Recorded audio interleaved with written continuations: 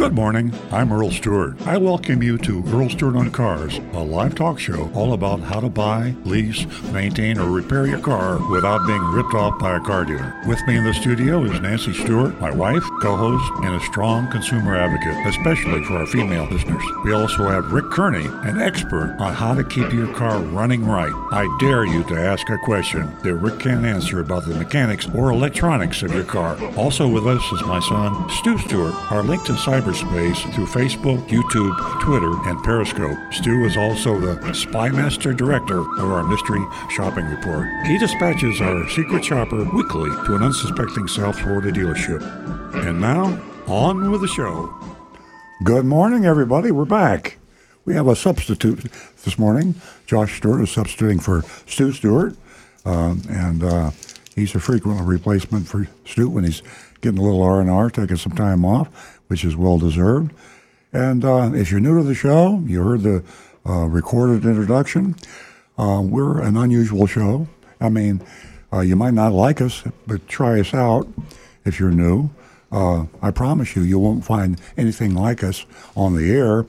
We're kind of like the old 60-minute style expose. Remember Mike Wallace back in the day?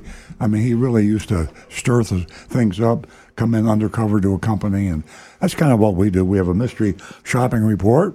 We do this every week. It's a highlight of our show. We go into a car dealership somewhere in the USA. Used to be mainly South Florida. We hit pretty much all over Florida now, and venturing out of state, Tennessee, Pennsylvania. We've been around quite a bit, and we plan to continue reaching out, going into car dealerships, pretending to buy or lease a car, and just telling you what happened. I mean, we go through the whole thing. We don't tell them until we're back on the radio show that we shopped them, and we name names. We name dealerships. Really exciting. I promise you, there's nothing like this on the air anywhere. I mean, when I say on the air, not just radio, a lot of this is YouTube, it's Facebook, it's Twitter. We have a man, Rick Kearney, who is also our technical guy.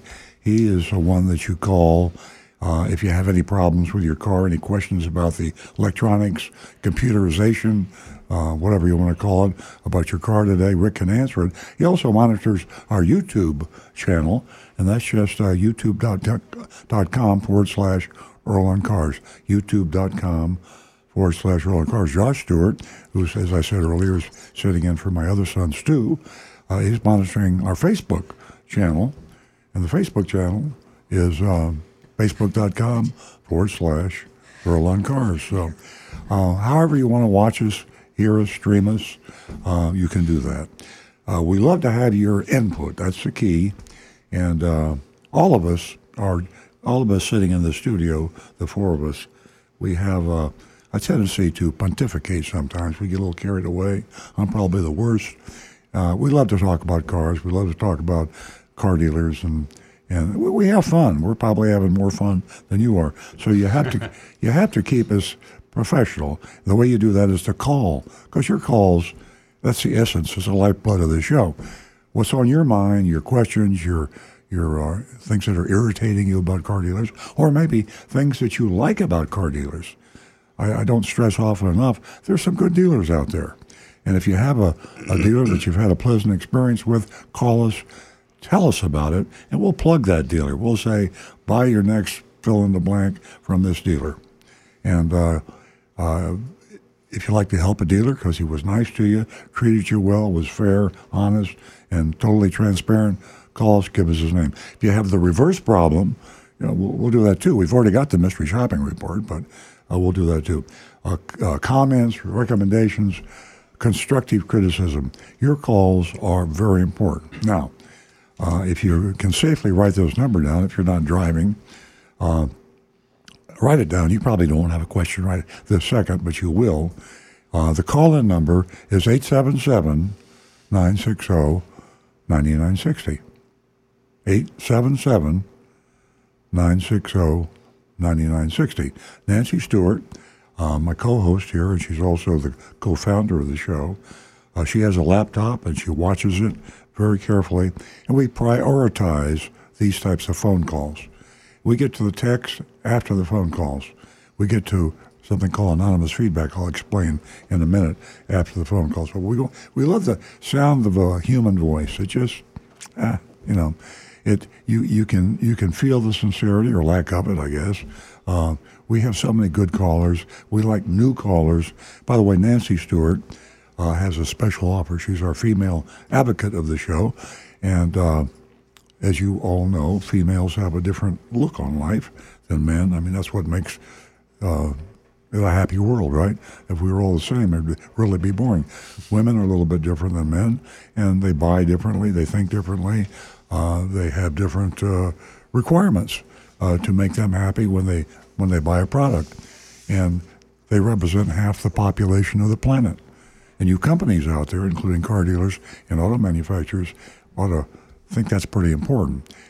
We need to bring you, ladies, into the fold when it comes to expressing your opinion on the show. And Nancy Stewart has a very special offer, which she'll get to very shortly. And she'll tell you what that is. If you haven't called the show before, she's really got a special deal for you. And it's too good to be true, but it's true. It's really true. No strings attached. Now, other ways to reach the show is text.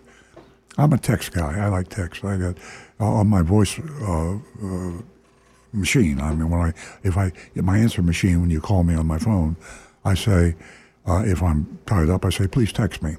Texts are less invasive, and you can get to a text in 5 minutes, 10 minutes. Sometimes we don't get to text till maybe the end of the show. But our text number I promise you will read the text. I promise you will answer the text. And you don't have to sit around and wait, because your time is valuable too. So you can go to our podcast and listen to yourself or listen to your text being answered, however you want to try. It's far more passive. The text number, if you've got a pencil, only write it down if you're in a safe position to do so.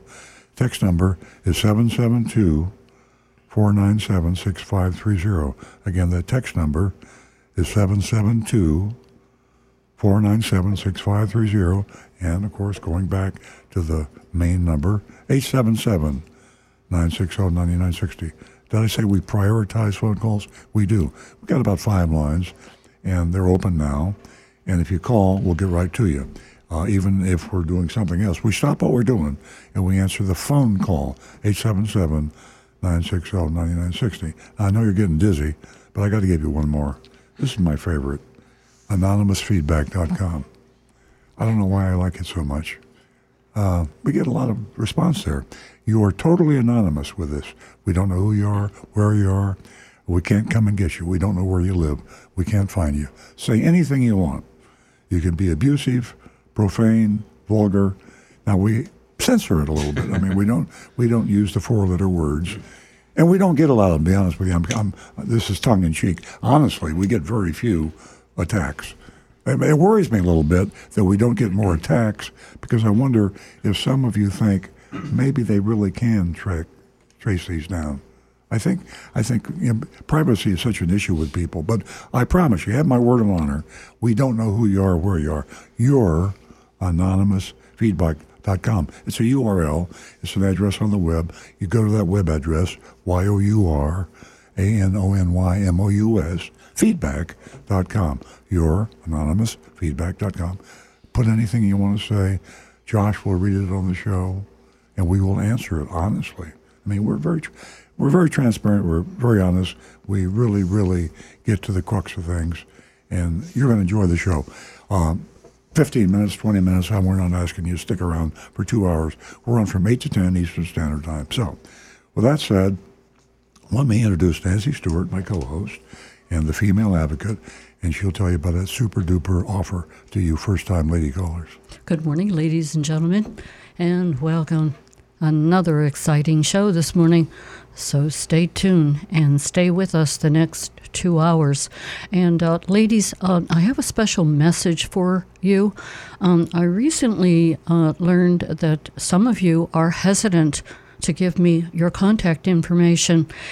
I know that this seems like as if that it would be too good to be true to win $50, and I extend that invitation to 2 new lady callers every Saturday morning.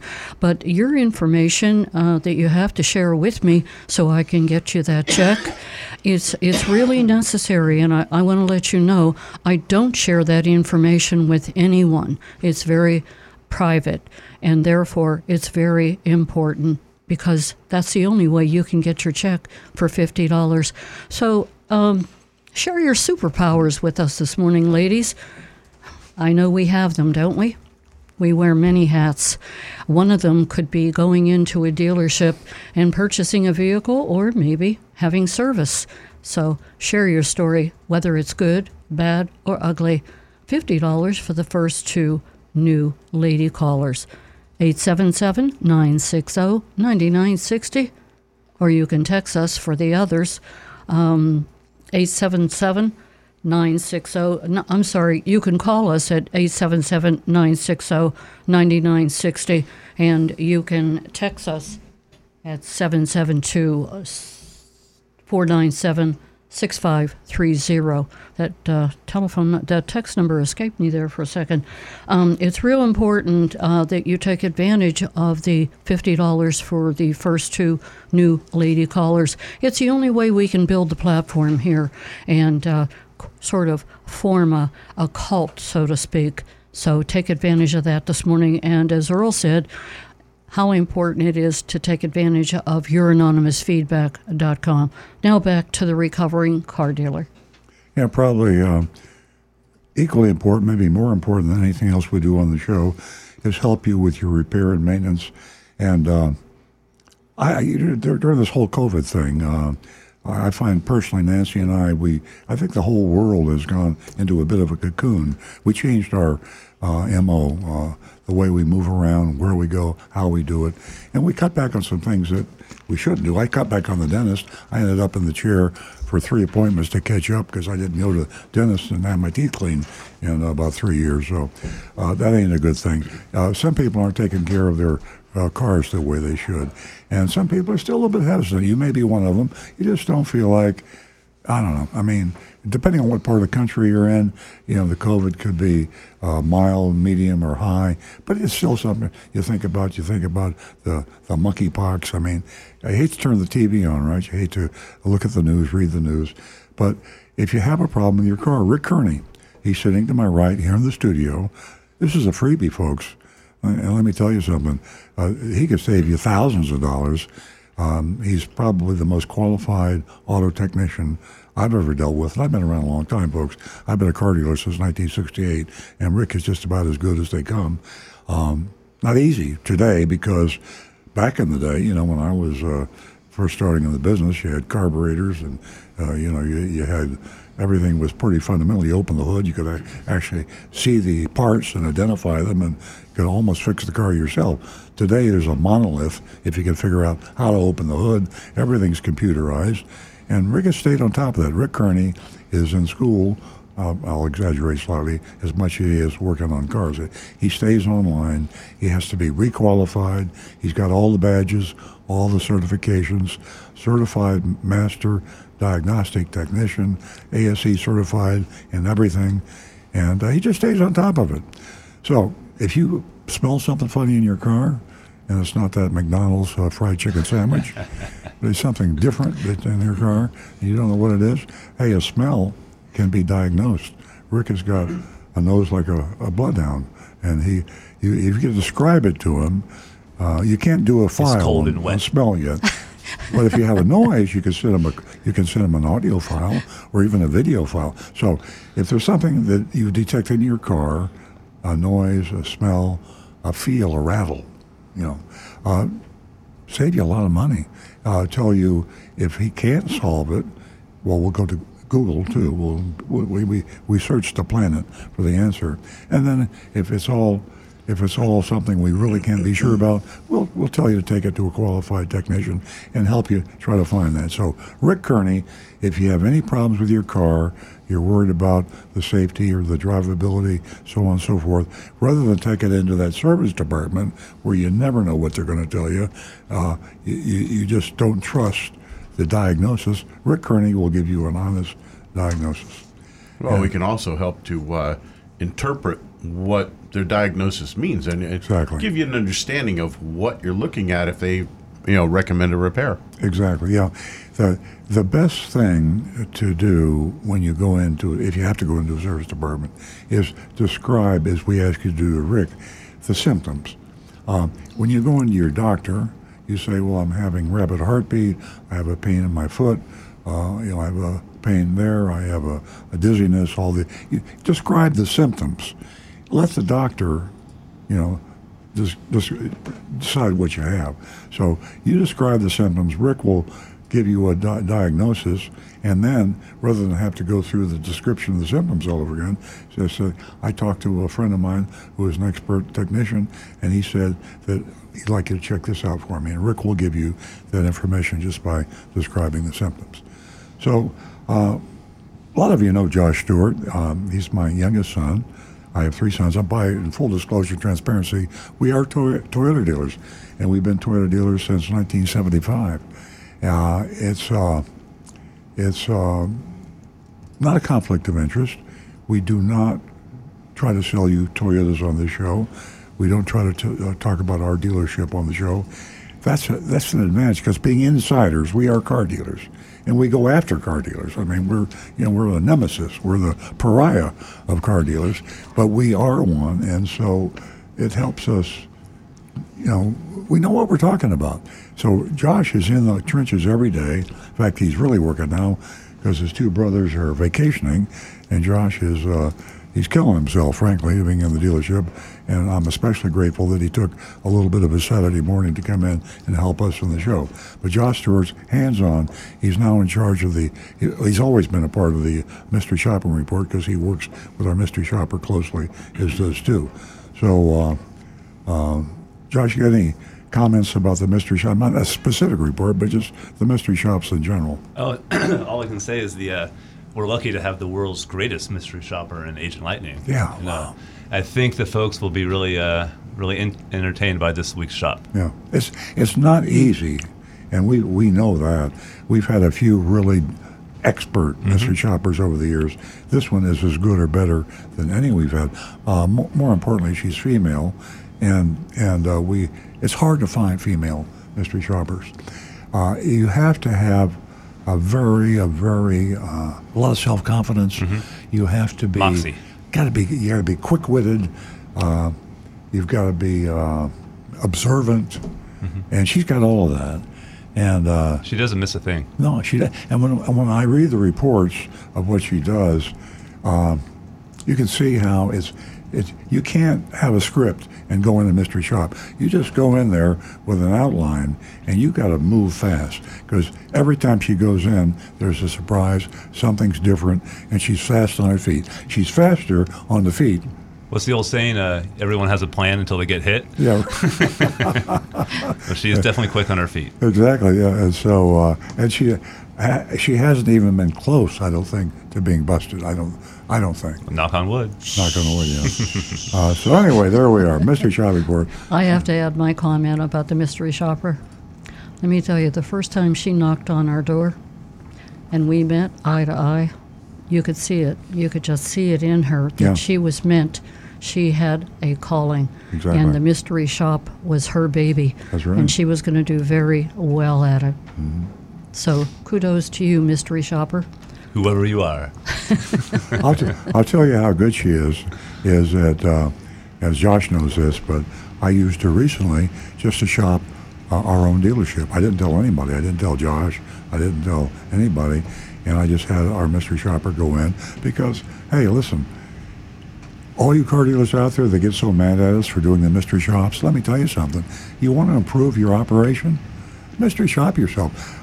You think you know what's going on in your dealership? You don't. You know what people tell you. And you're the boss, and people tell you what you want to hear.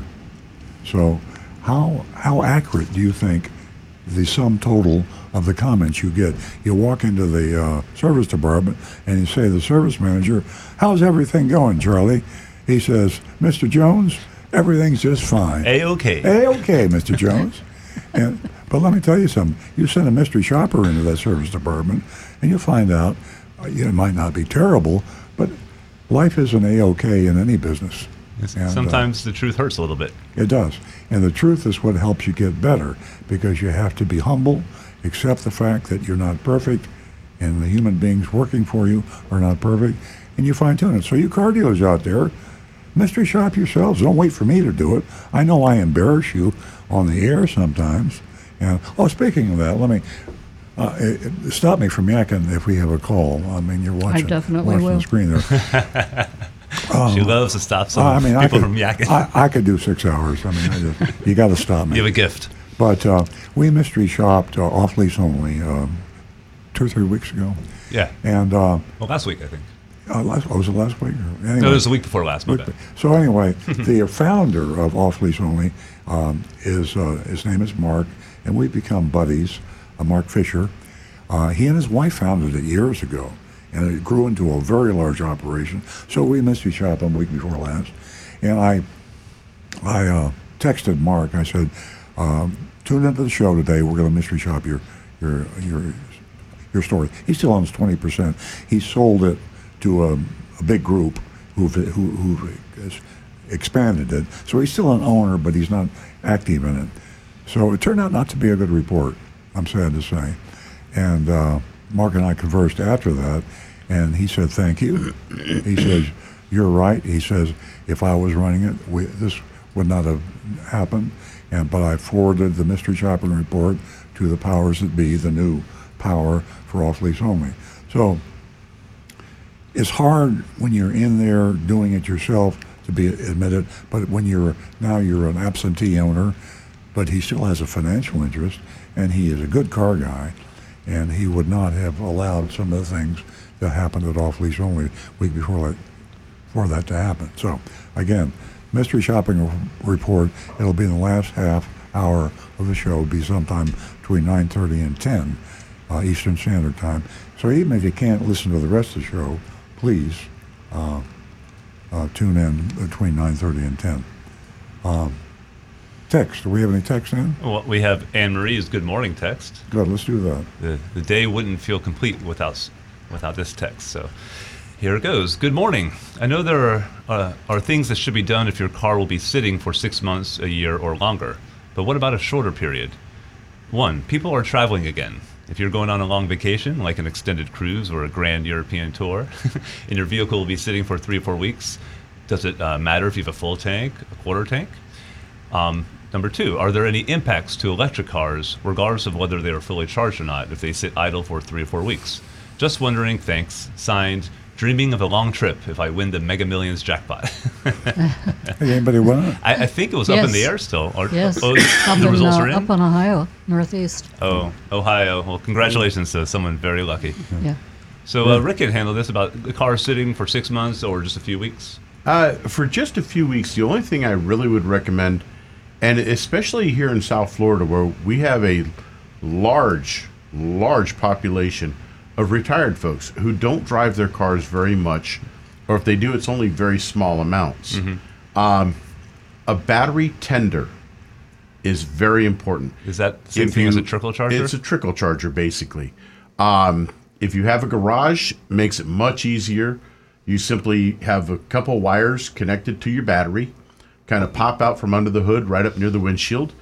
And when you put your car in the garage, you just plug this in, and it keeps a small charge going into the battery to help maintain your battery and keep it at a good charge rate.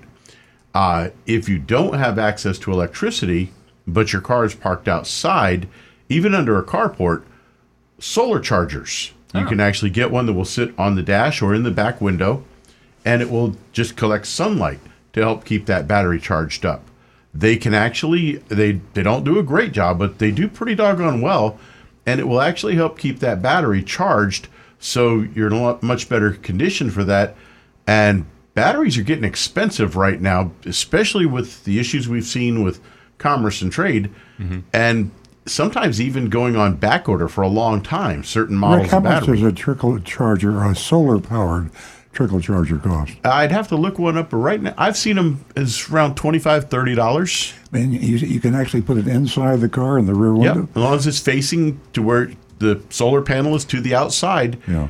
And solar panel technology has come quite a ways. As a But matter then you of got to fact, run the wire all the way up to the battery. Yeah. Yep. Yeah. Okay. Well, But like the article you sent me a couple weeks ago about the solar-powered electric car. yeah. And granted, I think that one's a little ahead of its time right now, but it's a technology that It'll needs to happen. grow. It'll happen. Another So- question is, maybe it doesn't apply today, but one time the keyless remotes, if you didn't turn off the feature that looks for your keyless remote, it would slightly drain your battery. Yeah, unfortunately, most cars now don't have a turnoff for that. When they first came out, they did, but that was because the systems weren't as sophisticated as they are now, and they've reached the point now where the computers understand if it doesn't see that key within a 24-hour period, it will shut itself into a sleep mode. Oh. And at that point, when you come up to your car, if it's been a couple weeks, you may not be able to use that instant touch feature. You may have to actually pull the remote out and hit the unlock, and then it will unlock your car and let you have Another full quick access. question I had, Turn everything back on. and maybe this doesn't apply to 2 or 3 weeks, but if you're going to leave your car for a while, should you inflate your tires more? I hear people talking about square off on the tires. Do they sit? Yeah, flat spots on the tire. Actually, the best way, and I know this sounds a little extreme, but the best way to prevent that, if you're going to leave your car sit for any good length of time, is actually to jack the car up off the ground if Yeah, you can. that would definitely be the best way. But what would happen if you inflated it up to the tire manufacturer's recommended limit?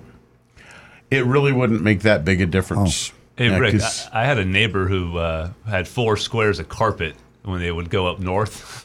It looked like, Yeah. it didn't look that great, but does that actually prevent the squaring off? I don't think it would help any much at all. I mean, Even that if it was little shag, bit of like good cushion. old 70s shag? Yeah, even that, I don't think it would help very much. All right. The best thing you can do in case like that is you just kind of have to live with it for about the first hour or two.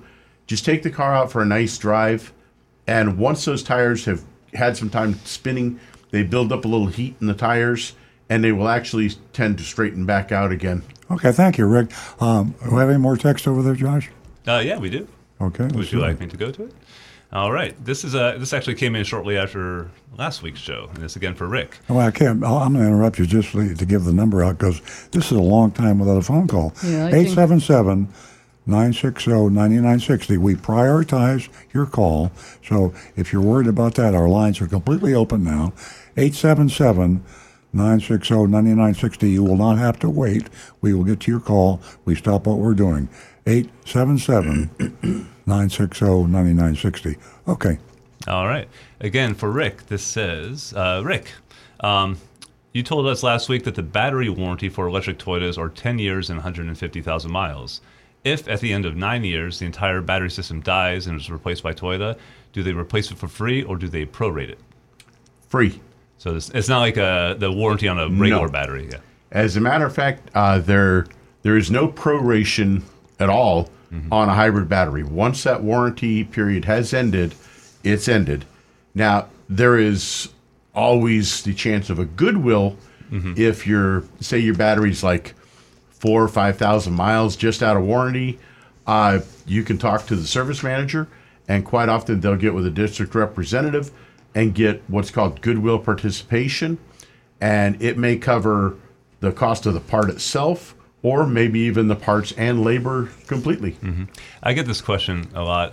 When someone's approaching the end of the warranty, is there something they can do, like a checkup to make sure to see if it's the battery's still operating at full capacity? We can hook a scan tool to it and just double check to make sure everything's operational.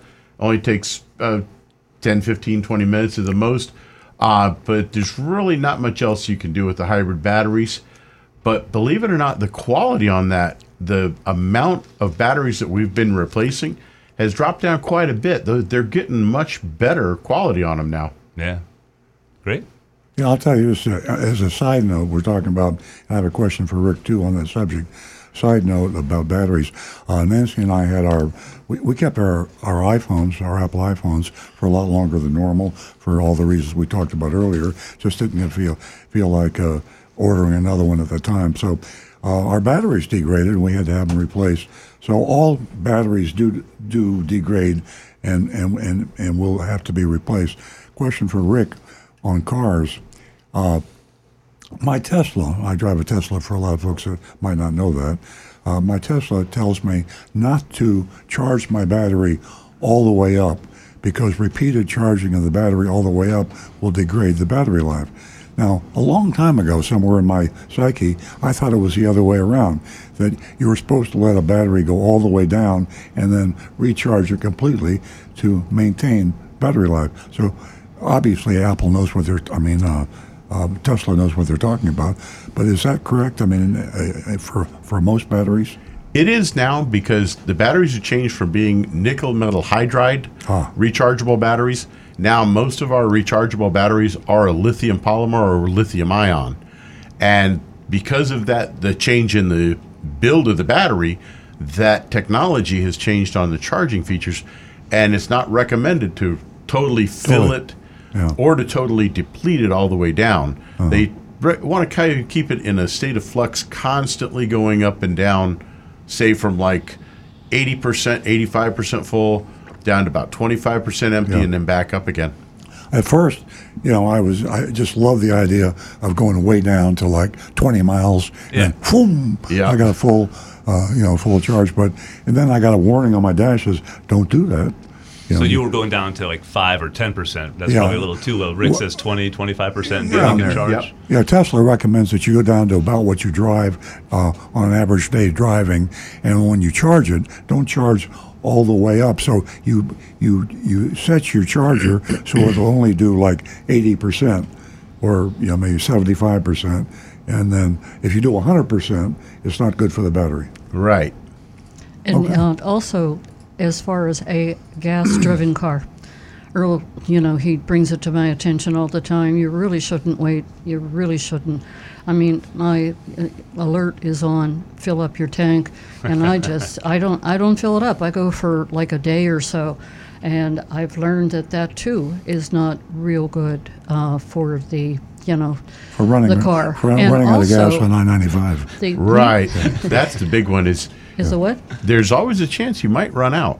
So you want to be careful with Isn't that. that an exciting thought? Isn't that orange light so pretty? I like to stare at it. Oh, boy. It's like that episode of Seinfeld. You got to push it to the limit. As far as the gas in the tank, the residue that accumulates in the bottom of the tank, isn't there, a theory of that cleaning out if you leave your gas, if you leave it almost empty?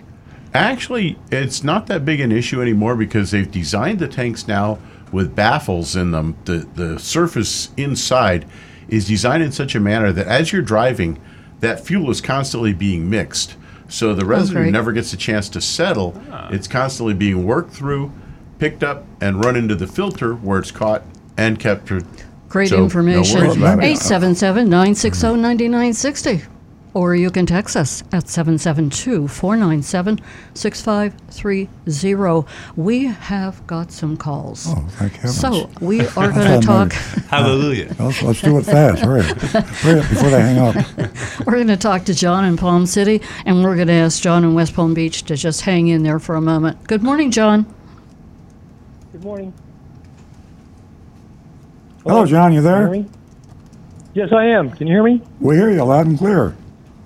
Okay, so I got a couple comments. About 3 weeks ago, I called and told you about the guy in Treasure Coast here, Shane, that was really good when I went to the dealership. But then my wife and I were thinking about buying a Highlander hybrid. So I called your guys, and I hadn't really talked to anybody before, and so she gave me this fellow. And it was totally pleasant. I mean, it was really good. I mean, it's just like you said. I said, MSRP. He said, yep, that's all we charged. And then we got these other, and he showed me everything. He sent me the whole thing. So he did a great job. So as soon as I can ask this next question, I think when my wife comes back, she flies. I want to get your opinion on this. So we're debating between leasing a car, which we've never done before, and just buying it outright. What's your suggestion on it? If it was a Toyota, if you could do that with a Toyota Highlander hybrid? Well, I'm going to let Josh answer that question. The only advantage to leasing is sometimes the manufacturers, leasing companies have special subsidized leases, but if that isn't the case, it's pretty much a wash. Yeah, you're right on the money. The like when it's a good lease program, it's oftentimes like the best deal. The manufacturers oftentimes spend the most money on those really good lease payments you see advertised. But in today's market, with the inventory shortage, the manufacturers across the board have really pulled back on their lease programs. So in the case of the Highlander Hybrid, I don't believe that's the case where it's going to be a really strong program. So, a traditional purchase might be your better option there. Yeah, John, it's the leases were really kind of created for businesses, and then they became consumer leases. And businesses had a real advantage because you can determine if you're having use a car strictly for business, you can deduct the lease payment or a portion of the lease payment, and it was a tax thing, it was an accounting thing, and then it spread to consumerism, and consumers are leasing now. It's almost personal preference. My feeling is I think you're better off to buy it, even though interest rates have been going up. They're still relatively low compared to historical numbers, and I'd buy the car, but it's a 6 of one, half dozen of the other.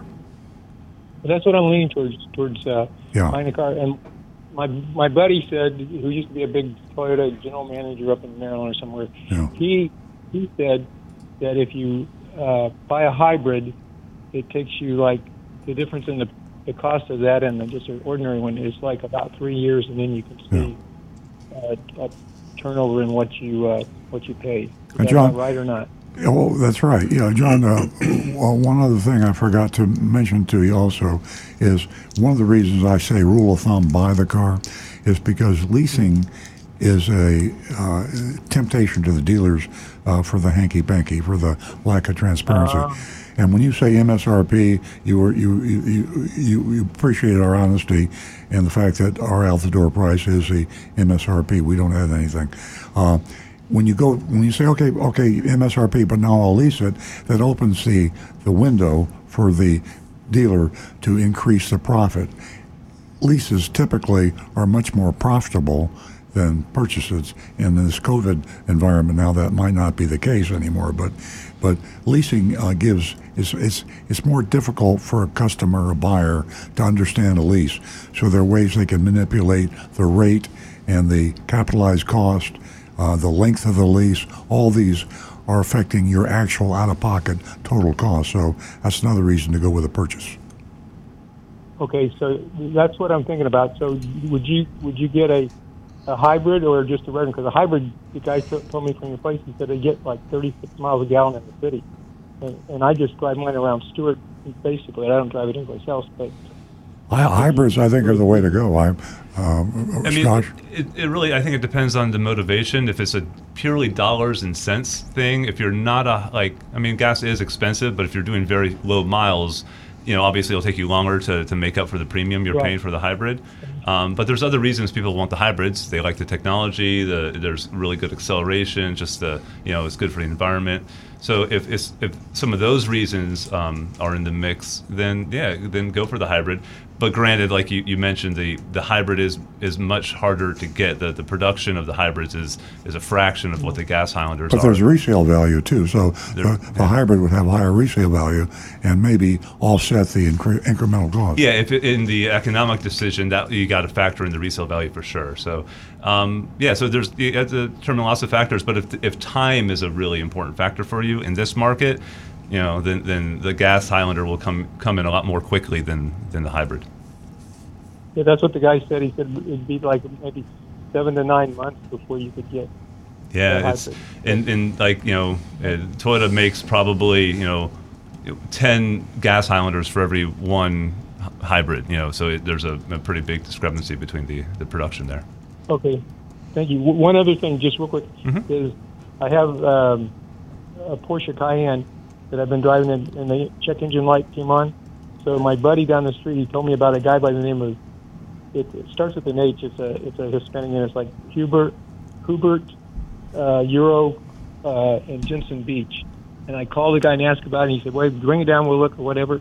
And so I drove it down, and when I pulled in the parking lot, I mean, they were busy and stuff too. I pulled in the parking lot, and before I could even park my car, the guy came out with his little handheld computer thing. He put it in there. He scanned it all. He said, I just think it just needs a reset.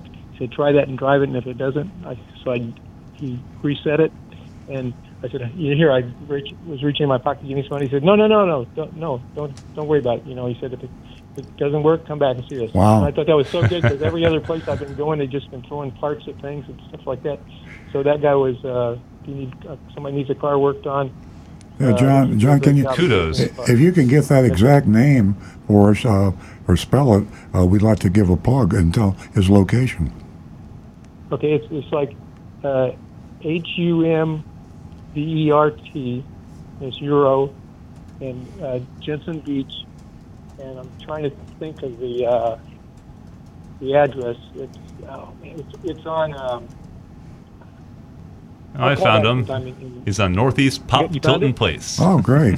Well, that's it. Okay. All right, man. Yeah, so, I really recommend the guy. He just was totally honest. Thank you very much, John. Guys show, and I'll probably be doing business with Great you. call, thank you. That gentleman has a 5-star Google review on 87 reviews. Yeah. Okay, Interesting. read it from the Google, and we'll give him a plug now. Yeah, he's Umberto's Euro Motor in Jensen Beach, Florida. Yes, sir. That's it, buddy.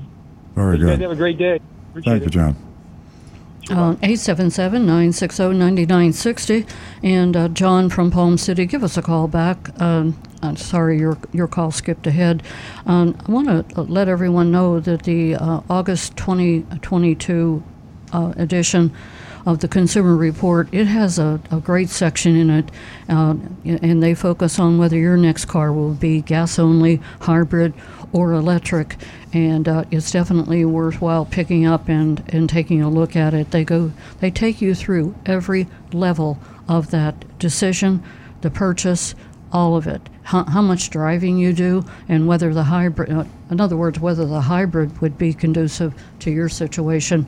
We're going to go to Lynn, who's giving us a call from Stewart. Hi, Lynn. Good morning, Hi, Lynn. Welcome. Good morning. Actually, my name is Liz, but I'll answer to anything. The reason I'm calling, we have a 2019 4Runner Limited, and we love it. But I have a question. I understand that they're pretty good about not having any servicing needed done. I mean, they're like tanks. But the other night, I was waiting for my daughter to pick her up from work, and I turned the engine off. And I was in a lighted area, so I didn't know whether or not, I assumed since my light was automatically on automatic, turn off, turn on, that it would go off. And so I ended up waiting for her for an hour, and I come to find out the engine, when she came out, the engine wouldn't start, and I could not believe it. I was just in shock, and it almost sounded like the starter or maybe the battery. And then finally, after trying it a couple times and it didn't work, my daughter said, "Oh, Mom, by the way, when I came in, the lights were on." So I was looking in the manual, and it doesn't talk about anything like that. And I experimented with it today, in the garage, and it's true. When I'm sitting in the car, the lights stay on as long as I'm sitting in the car and the engine is off. Now, if I get out of the car and close the door and stand outside the car, the lights go off. Why is that? Is that something I can change? How do I turn it off from doing that? Unfortunately, the way the computer is set up on that, they kind of drop the ball a little bit. The automatic headlights will remain on until it sees a door open and then close again. Especially the driver's door is the one that it's looking at. Once it sees that door open and close, then the lights stay on for about 30 seconds to a minute to kind of give you time to, say if you're parked in a dark garage or a dark driveway, it still gives you light to get up to your door, find your keys, get to the door, and unlock the door right before the lights will turn off. But if you don't open and close the door, those headlights will remain on. So it's just something you need to be aware of. And if you're going to stay in the car, either turn the lights off manually, or once you shut the engine off, just open and close the door, and then they'll go off. What probably happened is, because those lights do draw quite a bit of power, if your battery's a bit old and getting a little weak, it probably drew it down just enough that it wouldn't have enough power to start the engine. Wow. Well, eventually I have to, the good news is it is like a tank, because after I waited a little while, it did start. I had to try it, I did try it like 3 or 4 times. Growing up, I know my dad always said, if it's the starter, you don't want to keep doing that, but once my daughter told me it was the lights, I figured it was the battery, not the starter. Right. And that's basically just, once you've shut down that power draw, after it sits for a few minutes, the battery will naturally gain a little bit of power back. And luckily for you, it was just enough that you were able to get enough power back in it that it could crank the engine over and start it. So does that mean that my battery might need to be changed? I would definitely have it checked, and you might likely need a new battery in there. Yeah, it might be getting pretty old at this point. Yeah, over 3 years, I imagine. Yep. Well, thank you so much. It was changed once already, just so you know. But once this happens to it, I think it was changed like a year ago. So it is relatively new. I know. I'd still have it tested. Okay. And if it is not holding a charge, if you bought a year ago, there's a chance the battery manufacturer has a partial warranty on it. Right. As a matter of fact, most batteries usually have a minimum of 1 year warranty, and then prorated. Some of them have 2 or even 3 years warranty, and then they're prorated after that. So wherever you bought the battery from, I would go back there to have them test it, and it might save you a good portion of the money getting it replaced. Okay, well, just so you know, it was through the warranty on the car. So I'll just come back to you guys, and then you can look it over for me. Great. Okay. Hey, Liz. Thank you so kindly. Thank you for calling, Liz. I just want to let you know you sound like a educated consumer, and checking on that warranty on the battery would be a great idea. Like the guy said, give us a call back. Let us know how that turned out for you. Thank you so much. I really appreciate it. You're welcome. Thank you for listening to Earl Stewart on Cars. We are going to, I believe that we already talked to John in West Palm Beach, and I don't know, I got a funny feeling that John in Palm City has either hung up or he is still holding. Can somebody give me a clue? Has John left the building? In the meantime, who's next? Okay. All right. We're going to go to Marty. Good morning, Marty. Good morning. How are you? We're well, thank you. Nice to hear from you. I have a question for me for Josh or whatever. First question is, I ordered a Camry Hybrid in March. Now it's almost August. I haven't seen or heard about it. Is that going to take a lot more than 6 months, does he think? And then I got another question. Yeah, it's just to answer the first part. It's really hard to tell because it's so dependent on the production. And just to put things in perspective, how it works with Toyota, at least every month there's a couple allocations of vehicles, and to put that in perspective, in this latest allocation, there's over 14,000 vehicles. So it sounds like a lot, but there's only on this next allocation, only one of those is a Camry Hybrid. And so the next one, there might be more. So it's kind of inconsistent. If you could text me to the show number, your full name, I'd be happy to check on the specific case there and reach out to you personally with an update. Yeah, Marty, the reason this, Earl, the reason this is so difficult for the customer and the dealer is the fact that in normal times, you order a car, and that car goes through and to the manufacturer. The manufacturer builds the car, and it takes some time, and then it has to be transported to the dealer. That's the way it normally works. Right now, because the wiring harnesses, microchip shortages, and the whole situation, when you order a car today, the manufacturer might not decide to build that car for 2 months or 3 months after you order it. So your order doesn't precipitate manufacturing as it did during normal times. And you heard Josh earlier, if you were listening to the show, tell a gentleman who was contemplating, do I get a gasoline engine or a hybrid engine and a Camry? And Josh said, well, if you don't mind waiting a long time, you can, the hybrid is the car of the day. We think that's a great car, but they won't build it for a long time. The hybrid has a lot of microchips and other parts that are not available, even precious metals, that during this shortage, you just can't build the car. But if you order a non-hybrid, they'll build it. And then and you can get it in 3 months instead of 8 months. So we don't know. Toyota doesn't share with us, the dealer, when they're going to build your car. Okay. Well, personally, I don't need it right away. I've only got 30,000 miles on my 2020. Yeah. So I'm not really in a rush. So I guess if they make this a 23 instead of a 22 car, it's not going to affect me really.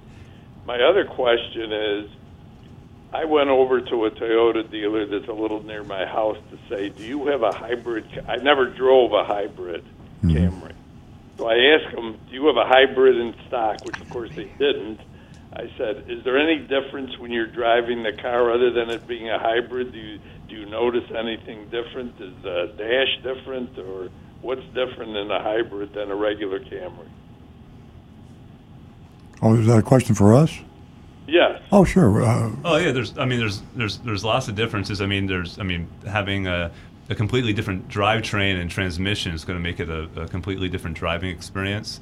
The electric motor, has lots of torque, so the hybrid has a lot more pickup. There will be different aesthetics. Some finishes in the interior will be different, kind of more unique to the hybrid. There's a hybrid badge. One of the things that it takes getting used to. I like it, but when you take your foot off the accelerator, you decelerate quickly. Then you don't coast. Yeah, that's called regenerative braking. It's a really great feature. So that it gets. Nancy drives all gas engine Avalon. I drive the all electric Tesla. When I go back and forth, I'll drive her car, she'll drive my car. The first thing that I have to get used to is when I take my foot off the accelerator on her Avalon, it creeps forward. When I take my foot off the accelerator on my Prius, it brakes. So it takes you about 30 seconds a minute of driving to get used to that, but a definite difference in the two. Okay, so just get back to Josh a minute. It's probably going to take longer than another couple months. Originally, he told me 3 to 6 months. So now I'm in like the 4-month period. So whatever it is, I guess it is. Well, like I said, if Marty, if you could text to the show, I can give you a more specific answer. It really, because there's two factors at play: how many Camry hybrids Toyota's making, and how many people are ahead of you in line. And I can't give you that answer right now, but I promise you this: we are getting the car as fast as possible. I'll text you. And I ordered an XLE fully loaded, hybrid. So it probably slows it down even more. Well, it'll be worth the wait, I promise you. Marty, do you have the text number? Yeah, the text number, the regular text number. Yeah, 772-497-6530. Perfect. Yeah. Okay. Yeah, okay. We'll take care of all that for you, and give us a call again. It was nice hearing from you. Okay. Have a great day. We're going to see what's going on with John, and whether John's calling from Palm City, whether he's been waiting for a while. Good morning, John. This is John from West Palm Beach. Okay. John from Palm City, give us a call back. We'd love to hear from you. So many Johns. John is a regular caller. He calls us every Saturday morning.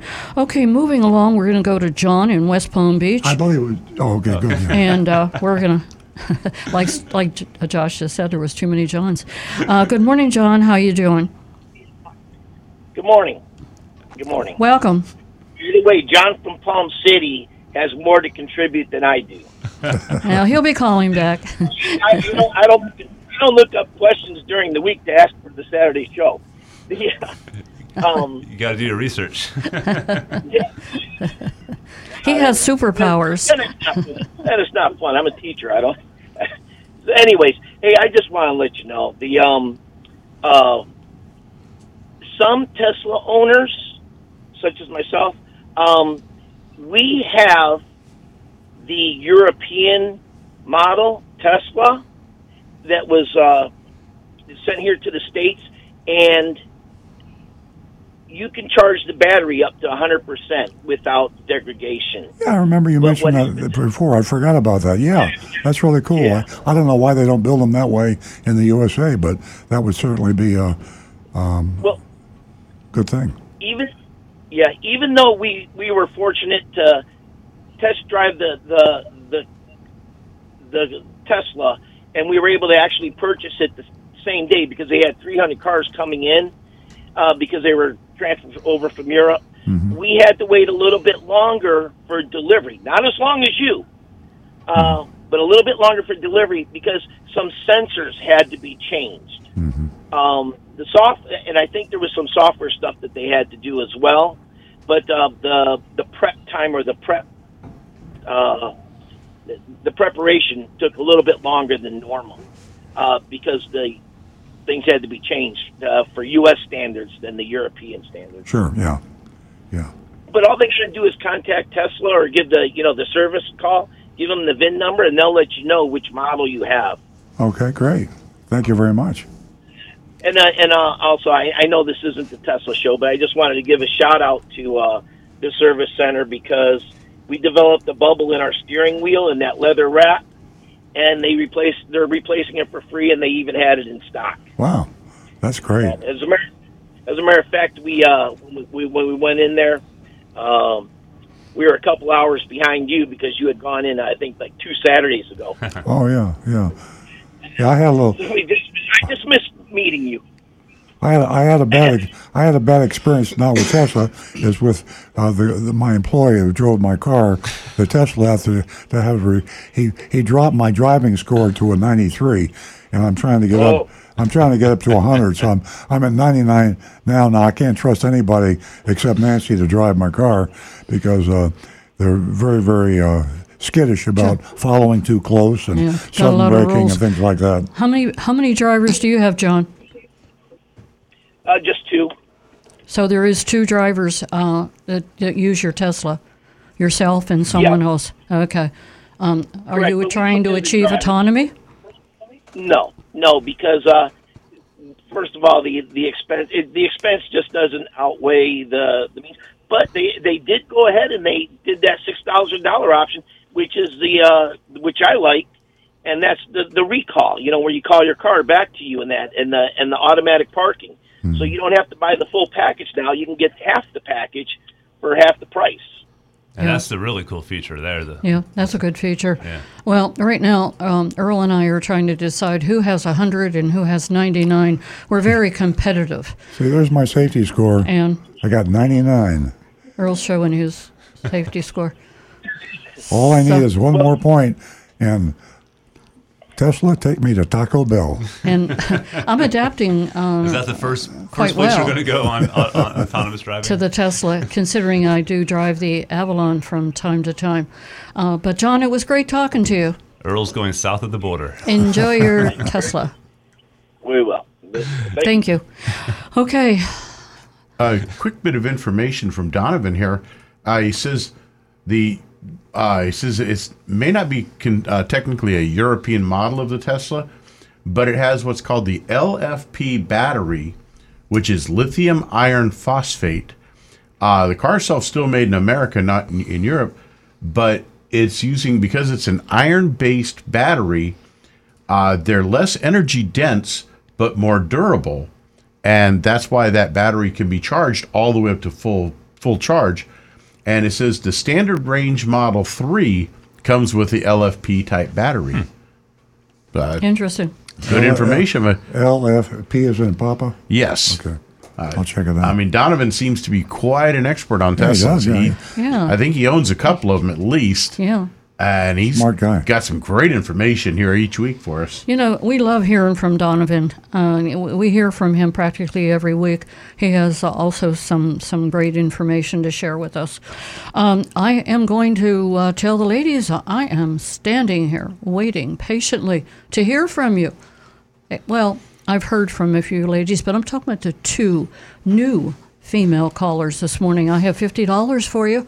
$50 for the first 2 new female callers. And John from Palm City, my heart awaits you. We're going to go to Julie in West Palm Beach. I think he's mad at you. Good morning, Julie. Good morning. One of your prior callers had mentioned the starter, and I had a question. I'd had a prior Camry that I'd had for many years, had over 170,000 miles when I got rid of it. And I never had a starter replaced. I've never had a starter replaced in any of my cars. Is it rare to have starter trouble? And how many miles does that starter give you for starting your car up? Or how many times can you start your car up? It's actually back in the day, we used to replace a lot of starters. Going back just like 10, 15 years, I remember doing 1 or 2 a week on different cars. Now, starter motors have become incredibly much more durable, and it's getting a lot more rare. The engines have become easier to crank over, so the starter motors don't have to work as hard. The technology has improved, and we don't see them going bad very often. Yeah, because like I said, my car, I had it for almost 10 years, 170,000 miles, and various things went wrong on it, but that was not one of them. Yeah. Interesting. About how many starts do you get out of a starter? Does it vary? There's no way to even count it anymore. I couldn't even give you a guess. 500,000, maybe more. Wow. It's like trying to figure out the licks in the Tootsie Pop. Yep. Right. Okay. Thank you. You're welcome, Julie.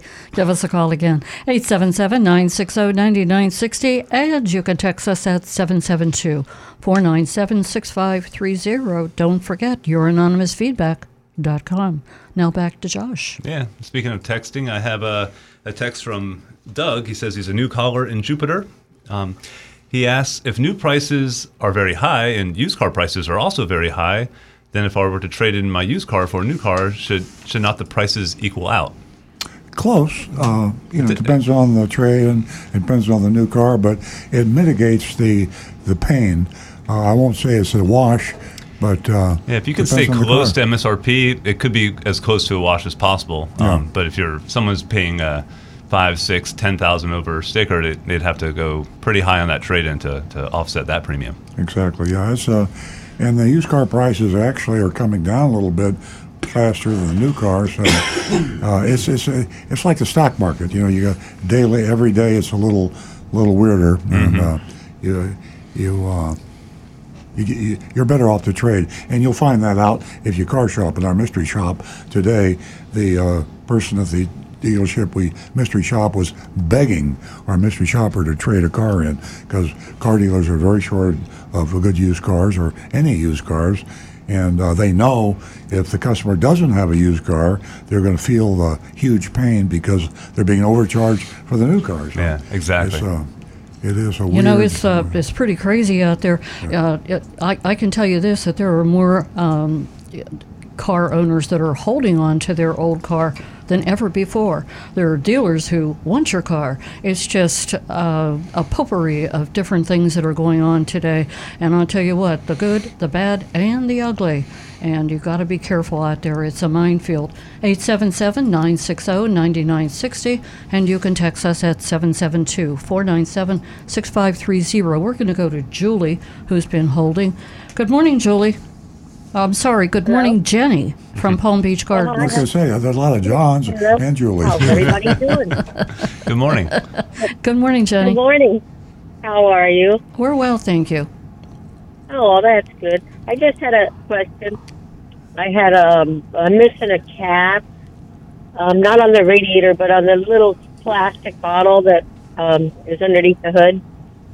Do you have to have that cap? I just wondered, or I can't find a cap anywhere, so I just wondered if you had to have that. cap, not on the radiator, but the little plastic piece where the antifreeze or water goes in. Yes, I would definitely get that replaced. That's actually for what's called the coolant overflow or the coolant reservoir. And I would definitely want to get that replaced if I were you, because dirt and debris that can get in there can possibly be drawn back into the radiator, and it could actually clog up the radiator cap itself. The way the radiator system works is when it gets extremely hot, of course, it's building temperature normally, and when they're full operating temperature, the pressure that builds up sometimes gets to be a little too high, so the radiator cap will release some of that coolant into the reservoir, and it's stored there, and then when the system cools back down, of course, the pressure goes down and it creates a vacuum, and rather than sucking in air, it will draw that coolant back out of the reservoir, back into the radiator, so it keeps the radiator and cooling system always full up where it should be. But if that plastic cap has gone missing from the reservoir, dirt and debris and contaminants can get into that coolant that's being stored there. So, yeah, you definitely would want to get that cap replaced. I'm guessing maybe on eBay you might be able to find something, or if not, local parts store might be able to have one, or a dealership. RockAuto.com. RockAuto.com, very good chance there. How about some duct tape? Would that work? No. Okay, never mind. Duct tape would work? Okay. It'd swim around in it. Would not work. Would not work. It would swim around in it. Everything. Oh. Did you say auto.com? Rock Auto. Rock Auto. Yes. It's okay, because I looked at all the auto parts stores already, and I couldn't find one. So, rockauto.com. Thank you, guys. Thank you so much. I appreciate it. You're very welcome. Oh, you're welcome, Jenny. Give us a call again. I will. Thank you so much. 877-960-9960, and you can text us at 772-497-6530.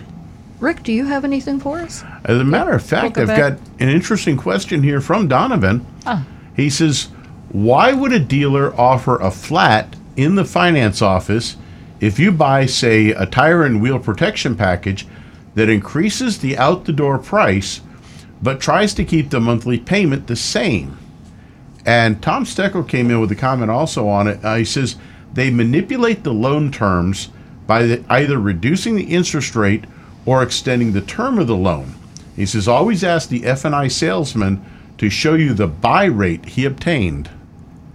Well, that's true. I mean, if he will, or if he's being honest with you, the buy rate means the interest rate that they're paying the bank. So that's what it's a broker deal. The car dealers don't finance your car. They get a contract signed and they sell the contract to a bank. And it could be a captive bank owned by the manufacturer, or it could be Wells Fargo or Bank America. And they sell the contract, and the differences between what their interest rate cost is and what your interest rate cost is. Typically, they'll mark it up 1, 2, 3%, depending on the dealer and depending on your credit. All right. Good advice there. I have a anonymous feedback. This one's a poignant question because times are tough and lots of people have hard decisions to make. What do I do if I can't make my car payment? I saw that one. I'm glad you caught that one. We're going through a time now where a lot of people are in that area where you are finding it difficult to make your payments. The first thing you should do is contact your lender, not the dealer, but the lender. If you bought the car through the dealer, he placed it with the lender, as I said earlier. You call the lender up and be totally forthright and honest with them. And oftentimes they will compromise with you. They don't want to repossess your car. They don't want to, well, maybe they do now. In this market, I was just thinking maybe. In normal times, they wouldn't want to repossess your car. But you talk to them and say, here's what I can do. Can you give me a hiatus on this payment? Sometimes they'll let you skip a payment and then make up the next month. Work a deal out. Try to work a deal out. The worst thing you can do is just don't make it, because if they don't hear from you and they don't know your situation, they're going to take action immediately. That one thing they don't want to do is not be able to find their collateral. And some people that can't make payments, they'll hide from the lender, they'll hide their car, and that gets very expensive for the lender, and tempers flare, the lender gets mad, you get mad. Best thing to do is to have a as pleasant as possible under the circumstances, understanding with the lender. And he might surprise you. I hope he does, but that's the best way. Be upfront and forthright. Yeah, I agree with that. And during the heart of the pandemic, I know a lot of banks were very kind with that, with doing payment deferrals. You know, they'll tack it on to the end of the loan, but they'll give you some breathing room for a couple of months sometimes. So, I agree, definitely. Have advice. a rapport with them. And tell them your true status. If you're in between jobs, if you are maybe getting a raise, as bad as it is, tell them. As good as it is, tell them. And give them, the picture. That way, they'll treat you fairly. Otherwise, they'll get kind of mean. They have hiding from them would be definitely the wrong thing to do. And just being honest with them and working something out. Let me tell you firsthand, it works. Sharing your story with them, they become very sympathetic. Yeah. All right. This one came in a few days ago. It says, since GM pays workers in Mexico between $7 and $35 per day, how important is it to check where the car is made if someone wants to buy a GM vehicle? I assume that if someone's underpaid compared to the U.S., they may not have the best attitude. I'm not sure if that, cost of living is a factor there, So. Well, a long time ago that was a problem. And I remember back with Toyota many years ago, the cars that came from Japan were far better quality-wise than the cars that were built here. But that's been remedied. And the cars that are built by General Motors in Mexico and the cars that are built in Detroit are the same quality. They have quality standards, and one way or the other, it might take them longer, it might be less expensive, more expensive, but they have a quality meter, and whatever car comes off whatever manufacturing line, whether it's China or Detroit or Kentucky, the car quality is surprisingly equal. Yeah, to this day, people still do inquire, is this built in Japan or not? But it's good to know that it's not really a factor anymore. Okay, here's another one for you. Hey, Earl, do you think that this new CHIPS Act that's in Congress will help out the car shortage? Like everything else that's in Congress and Washington and politically inspired, I don't know. One side says that by pouring a huge amount of money onto this problem, subsidizing the chip manufacturers, giving Intel, for example, who really made a big mistake by reducing their manufacturing capacity. They love to have the money, and they probably would start building chips more than they do here. The other side, but the problem is, do you really want to take a company that made a mistake and have the government bail them out and rescue them? Depends on your politics. I think we should have a certain amount of self-sufficiency in the United States on the one hand, but we are a world economy, and nobody was complaining about buying iPhones that were made in China because the quality was just the same and they were a lot less expensive. So a global economy from a good company like Apple or some of the auto manufacturers, the global economy, the savings are passed along to you. The availability, the quality, the cost. If you say to somebody, you must build this product here, sooner or later it's going to mean a higher price for you, because it isn't like it was 50, 60 years ago. It truly is a world economy. Taiwan is a very important place now in manufacture of microelectronics. Yeah. And if suddenly they should disappear, and depending on what happens between them and China, they may or may not become. And if you took Taiwan offline for microchips, there's half the world's chips are gone right there. We'd be in serious trouble. So I don't know. You can argue either side of it. I hate to say to anybody, I don't know the answer, but I don't know the answer. No, and I doubt that would have any impact. Even if it does bootstrap domestic production, it'll be years before we feel that, like, on the road. You know what I mean, in car parts and such. That's what I read, that it would be years. But it's never too Who late knows, to start. things that might change. Okay, Rick, you got your thinking cap on? Always. This customer here, this texter has a 2012 Corolla. They say it has 94,000 miles, no engine lights or warnings, no issues, except when I slow down and then press the gas pedal to speed up, it makes a sound, and is spelled C-R-R-R-R, cur, from around the driver's side. Also, the sound comes when I normally turn the steering wheel at low speeds and then press the gas pedal a bit suddenly. It makes this brief grr sound. That's with a G-R-R-R. I can produce my voice acting isn't very good, sorry. I can produce this problem most of the time. What seems to be the problem? I would check the drive axle, the left side Drive axle. constant velocity joints. Usually when those axles are starting to get a bit worn, they'll start making noises, especially in turning. But also when you're slowing and accelerating, because what happens is when you're slowing down, the wheel is actually turning the axle and it's pulling it one direction. And then when you accelerate, the axle starts turning to pull the wheel forwards, which causes it to move that joint forwards and can make a change in noise. The gurring noise. As far as the GRR, how long has it been since you've seen your dog? Good question. Let's hope it's that drive axle. Yeah. All right, great. I got another text here from Bob. Bob asks, if it's 10 years warranty on a hybrid for full replacement, does a battery scan show a battery health percentage number? Is there a number that is a minimum value that would warrant it to be replaced? I was thinking that the same thing.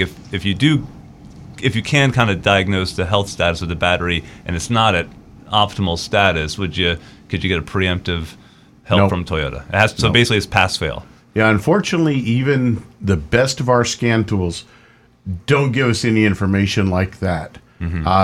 Unlike your Apple iPhone, where you can go on your battery screen and show your battery health as a percentage, we don't have that for the hybrid battery. They really don't even have that for the 12-volt battery for us. Yeah. Well, there's a health check on the 12 volt though, right? Well, we can do a load test on it, and it will tell us the cold cranking amps available. So as they're getting weaker, we can give you an idea of, whether your battery is in great shape or whether it's getting old and really time for replacement, even though it hasn't quite failed yet. But the hybrid battery, we really just don't have that available to us. All right. Good information. Thank you very much.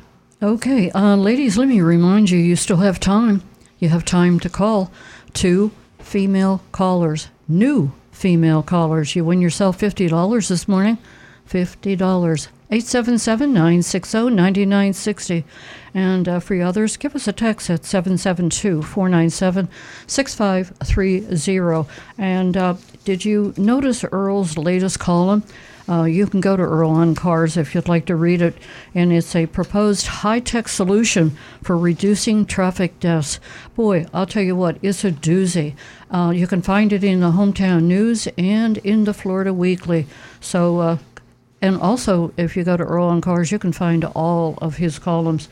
They're all filled with information, and they're all interesting. This is kind of a far-out column I wrote on the high-tech solution. It comes from my experience with Tesla, and the fact that I'm not suggesting that everybody's motivated to have an autonomous car, but different things motivate different people, and I'm a high-tech guy, and I like the idea of autonomy, and I won't go into all the reasons why, but it really motivated me to try to drive more carefully, and I am a better driver now. I mean, I'm a safer driver, and it's only because I wanted to be, because I'll be honest with you, before I feel like too many people like me feel like I'm a really great driver and I'm not going to get into an accident, but intellectually I know I'm crazy. but I just feel good about driving. So everybody in the studio, they all know me here, and people that know me know that I'm a crazy driver. I mean, I drive too fast, and I have. Now, I don't do that anymore. So, but the column is this. Maybe if we could come up with a strong motivation for all drivers, you can't threaten to fine a guy $250 or a gal $250. You can't threaten because you don't follow through. Consequently, you go on the expressways and everybody's speeding. And so you have an out-of-control situation. People follow too close. People do all these crazy things. The threats don't work. How about motivations? Well, there is some things in place, but most cars don't have the technology that Tesla have. But I know some insurance companies have, like, you can plug in some sort of device that monitors some. And that's in my blog. That's exactly right. Okay. So I'm suggesting, to sum up the blog, I'm suggesting that the auto manufacturers team with the leasing companies, team with the dealers, team with the government.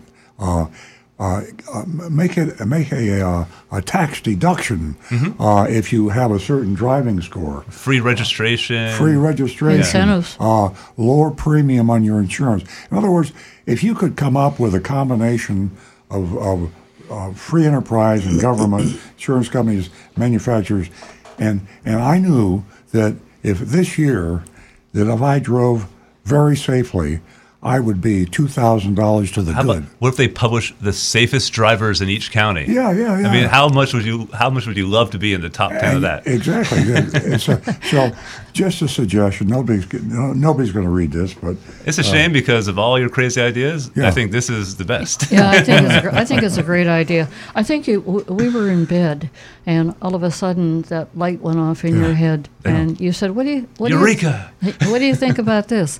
And you already had your idea before Monday morning. Yeah. So anyway, kudos to you. A proposed high-tech solution for reducing traffic deaths. Ladies and gentlemen, go to Earl on Cars, and you can find that column right there. Or, as I said earlier, you can find it in the Hometown News and in the Florida Weekly. Yeah, that's Absolutely. it, the Florida Weekly. Okay, again, 877-960-9960. We have time for some calls. Mm-hmm. We do have texts from Josh, and I think that Rick will have some YouTubes. Well, as a matter of fact, Tom Steckel just came in, kind of one of the things I do too. He says, I watch YouTube videos from dash cam posters that makes me more aware of potential issues that cause accidents. And car fails and idiots in cars. The videos on YouTube, there's thousands of them that people will send in clips from their dash cams showing accidents occurring that either they're involved in or that they've seen occur right in front of them. And it's amazing the number of people that they'll run red lights, it turns right in front of other cars.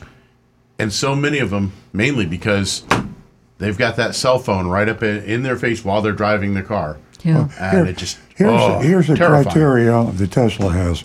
And they have algorithms, and they have measured these effects on accidents. And these are the things that cause most accidents. Forward collision warning goes off, hard braking, aggressive turning, unsafe following. That's my nemesis, by the way. Because it's hard when someone pulls in front of you. Oh, yeah. It would absolutely be amazing when you consider that I think like 75,000 people a year die on the highway. Yeah. And it's 10% up over last year. There's got to be a way that we could motivate people to drive safer. You can't. Threats don't work. And cops don't work. Can you imagine what would happen if every cop today ticketed every speeder on the turnpike and 95 and every throughway and expressway? You would need 800 million police. The USA, well, it wouldn't take that many police to bring the country to a stop. You pull a car over, what happens? Everybody slows down. Oh, there's a cop. I'm going to slow down. Yep. If every cop pulled over every speeder on every turnpike and throughway in the United States, or the world would stop. You can't do it. We created a monster of speeders, and we just have to let it go. Yeah. Back to your Tesla app that you're reading from. As I asked you before, I'll ask you again. Does Tesla, we're both registered. We're right on the screen. We hit my name or your name, whoever's driving. Does the app have the ability to know exactly who is driving? I want to know who has the 99 and who has the 100. I think I'm they going know, to stay out of this. Because I think that's not just for I think competition. They know, but they don't care. That'll allow the That's driver true. to know whether they followed too closely or what their weaknesses are. They're not going to say we're going to turn it on autonomous, but you have to promise not to let Earl drive the car. That ain't going to happen. It only works when Nancy's in the car. It does break it down, I think, by the trip. So if you kept a log of what day and time you drove, If you watch it, yeah, yeah. you could probably do that. Okay, we're going to keep a log. That's good. Any kind of feedback, I think, helps improve behavior. I remember when I first had Exactly. a Prius, and you would get the mileage feedback, and then me and my brothers were competing to who could get the best miles per gallon. You're wearing your Fitbit or your Apple Watch, and now you're going for 10,000 steps a day. Yeah. Just getting that feedback helps improve performance. Yeah, it's such an incentive. Yeah. All right. Good stuff. I can imagine that if I pulled up to the gas pump and it said, enter your driver number for your driving record, you get a 5% discount or a 10% discount. Great idea. Boom. Because you are a cautious driver. Yeah. Come on. That'd be great. You need to get to Tallahassee, Dad. Get this Yeah. on the books. Yeah. Hey, everyone that's listening, what do you think of this conversation that's going on in the studio this morning? Give us a call toll free at 877-960-9960. And you can text us if you're shy at 772-497-6530. And ladies, $50 for the first 2 new lady callers. Now back to Josh. Okay, I got a couple of feedbacks here I can read. This person sends in a question. I have excellent credit. Can I get a sub $100 monthly car payment and 0 money down? I drive only a few times a month. Uber isn't a good option for me. I have excellent credit. Basically, is there any way I could find someone to lease me or finance me a car for under $100 a month and 0 down?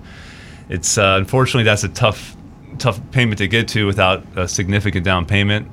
Most banks will only loan out a minimum amount of money, and to have a $100 car payment, it'd have to be something around a $5,000 or $6,000 loan. The average car payment today, this shook me up when I read it, or Nancy told me, I'm not sure, $1,000. The average car payment is $1,000.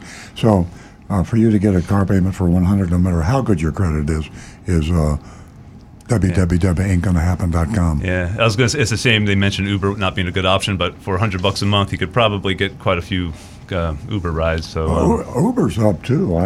everything's up. Yeah. Everything's up. Yeah, $100 a month. I think you're going to be on Palm Trend. So good luck to you. Here's another one on the. Let's go on back to Nancy. We're going to get back to the phones. I see where Charles is calling from North Palm Beach. Good morning, Nancy, and good morning to all of you. A quick question for Rick. I live up in Connecticut for about 5 months of the year, and then I'm down in North Palm for 7 months. And thinking about buying a hybrid. So my question right now is, it's really easy to store my car over the winter up in Connecticut. It's just gas stabilizer and a battery tender. But for a hybrid, are there special considerations? Nope, pretty much same thing. The hybrid, the long-term battery, it's not an issue. Everything's okay? Generally not, because the newer cars now, the newer hybrids, are all running a lithium-type battery, and they actually handle the storage quite a bit better than the old nickel metal hydride or the 12-volt batteries that are normally used for starting them. Okay, and then one other quick question. Right now, you're charging MSRP. I'm a Costco member, and I'm wondering, does it really matter if I come in off the street and say I'm a Costco buyer or MSRP? It's going to be the same price, isn't it? No, Costco requires that you pay no more than the lowest price that model was sold. Now, of course, the contingency, the problem is the dealers have to follow the auto rules of the Costco Auto Member Buying Program. But if they follow the rules, it's in their contract. If they violate the rules, Costco can terminate them as a Costco dealer. But if you bought a car, whatever model, you're buying a Cadillac or a Honda or whatever it is, on a Costco price, if they're honoring the contract, the dealer is selling you a car at a price lower than he sold that car to anyone else. Now, if he's selling that car for $3,000 over sticker to everybody else, and he sells it to you for only $2,000 over sticker, then he'd be honoring the contract. So the prices are still sky high, even for Costco dealers. So that's the problem. To me, the ideal combination is to go to a Costco dealer and get him to sign an agreement that you will get the Costco price when the car arrives. I think we all agree, most everybody agrees, that car prices have peaked. They're not going to go up any higher. They're going to come down. We just don't know how quickly. So if you ordered a car today and from a dealer that was a Costco member, and he agreed to sell it to you at the Costco price when you took delivery, it could be a pretty good price. No, actually, my question has to do specifically with you, Earl. If I come in off the street and I say I'm a Costco buyer versus your MSRP price, that's going to be the same, isn't it? No. It'll be a discount, but it just won't be as good as the Costco discount was, before the inventory shortage. Yeah, we're pricing our cars at what we think is a price lower than the other dealers. That's what all dealers try to do. Some people try to trick you. But in reality, all businesses, they want to have a product that's priced competitively. So we believe MSRP is a really good price in today's crazy market. Now, 6 months from now or 3 months from now, it might be $1,000 off MSRP or $2,000 off MSRP. Whatever the price is, 2 months or 3 months from now, you will, as a Costco member, pay less than the price that we post on our website and on our cars. Good to know. Thank you very much. Well, thank you. You're welcome, Charles. We're going to go to Bennett, who's calling us from West Palm Beach. Good morning, Bennett. Hey, good morning, guys. I have a question for Earl. I recently read an article in the paper wrote by Earl, and it seems like it's another way that the dealers are ripping off the consumers. And I want you to elaborate a little more on it. It's about getting the warranty correctly on the vehicle when you purchase it or when it came in to the dealer. You know what I'm talking about? Can you elaborate on that? I know exactly. What happens now is the dealers in a frenzy to earn inventory because cars are in such short supply. The manufacturers ship the cars to the various dealers based on when they sell the car, or when they tell the manufacturer they sold the car. So the manufacturers obviously don't want to send all their cars to a dealer that's not selling them very quickly. So to be fair, they try to send more cars to the dealers that sell them quicker. So what the dealers did right away is to try to cheat the manufacturer and try to fool the manufacturer into giving them more cars. They report cars sold months before the car, weeks before the car actually arrives. They cannot report a car sold to the manufacturer until they have the VIN number. But they can know the VIN number, and the car can still take weeks or maybe even a month or two before you get it, depending on the car, where the plan is, and so on and so forth.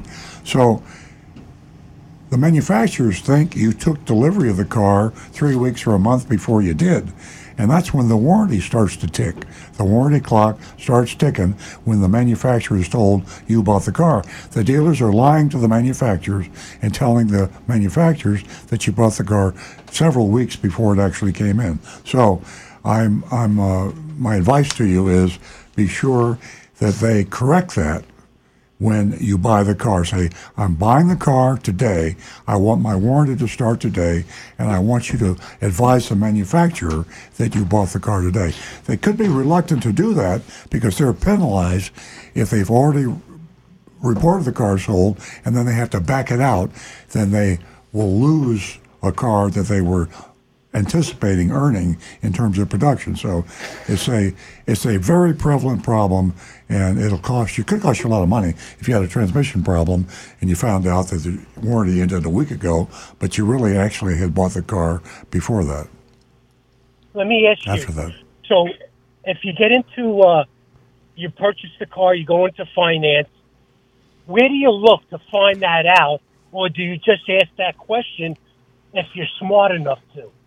I could probably address that. Josh can answer that. I think it won't be apparent in the finance office because everything you sign will probably be dated that day. But what will happen is in the manufacturer's computer system, their date of first use, or when they think that you had the car, will actually be a month or two earlier if the dealer reported it to you then. So I think a good weapon to have is to make sure you have you keep that buyer's order that has the date and the mileage of the actual day you took delivery of that car.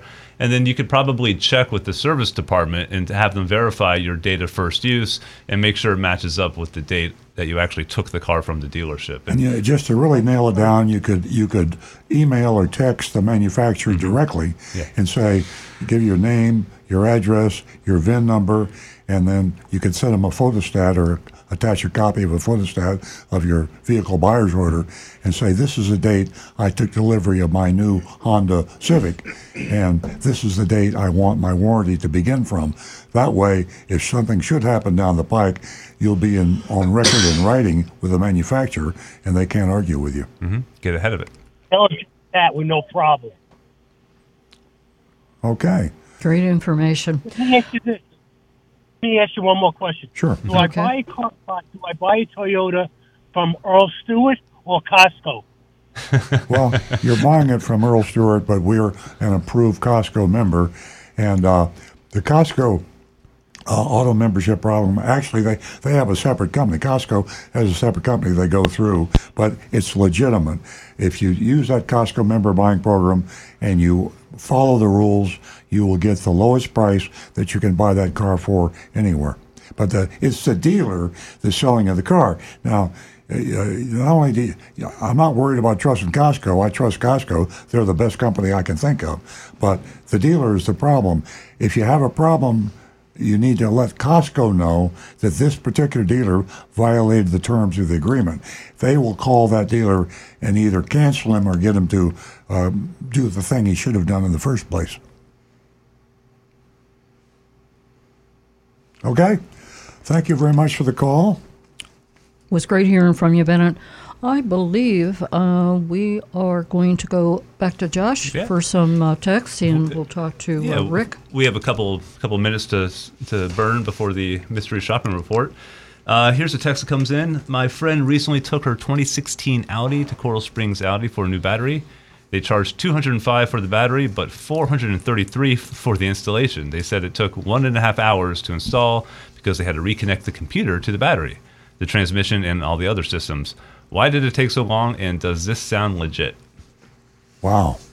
Something sounds a little off there. I have seen some cars that take a little longer to change the battery because of the location of it. Like Dodge for a while was putting them down in behind the fender.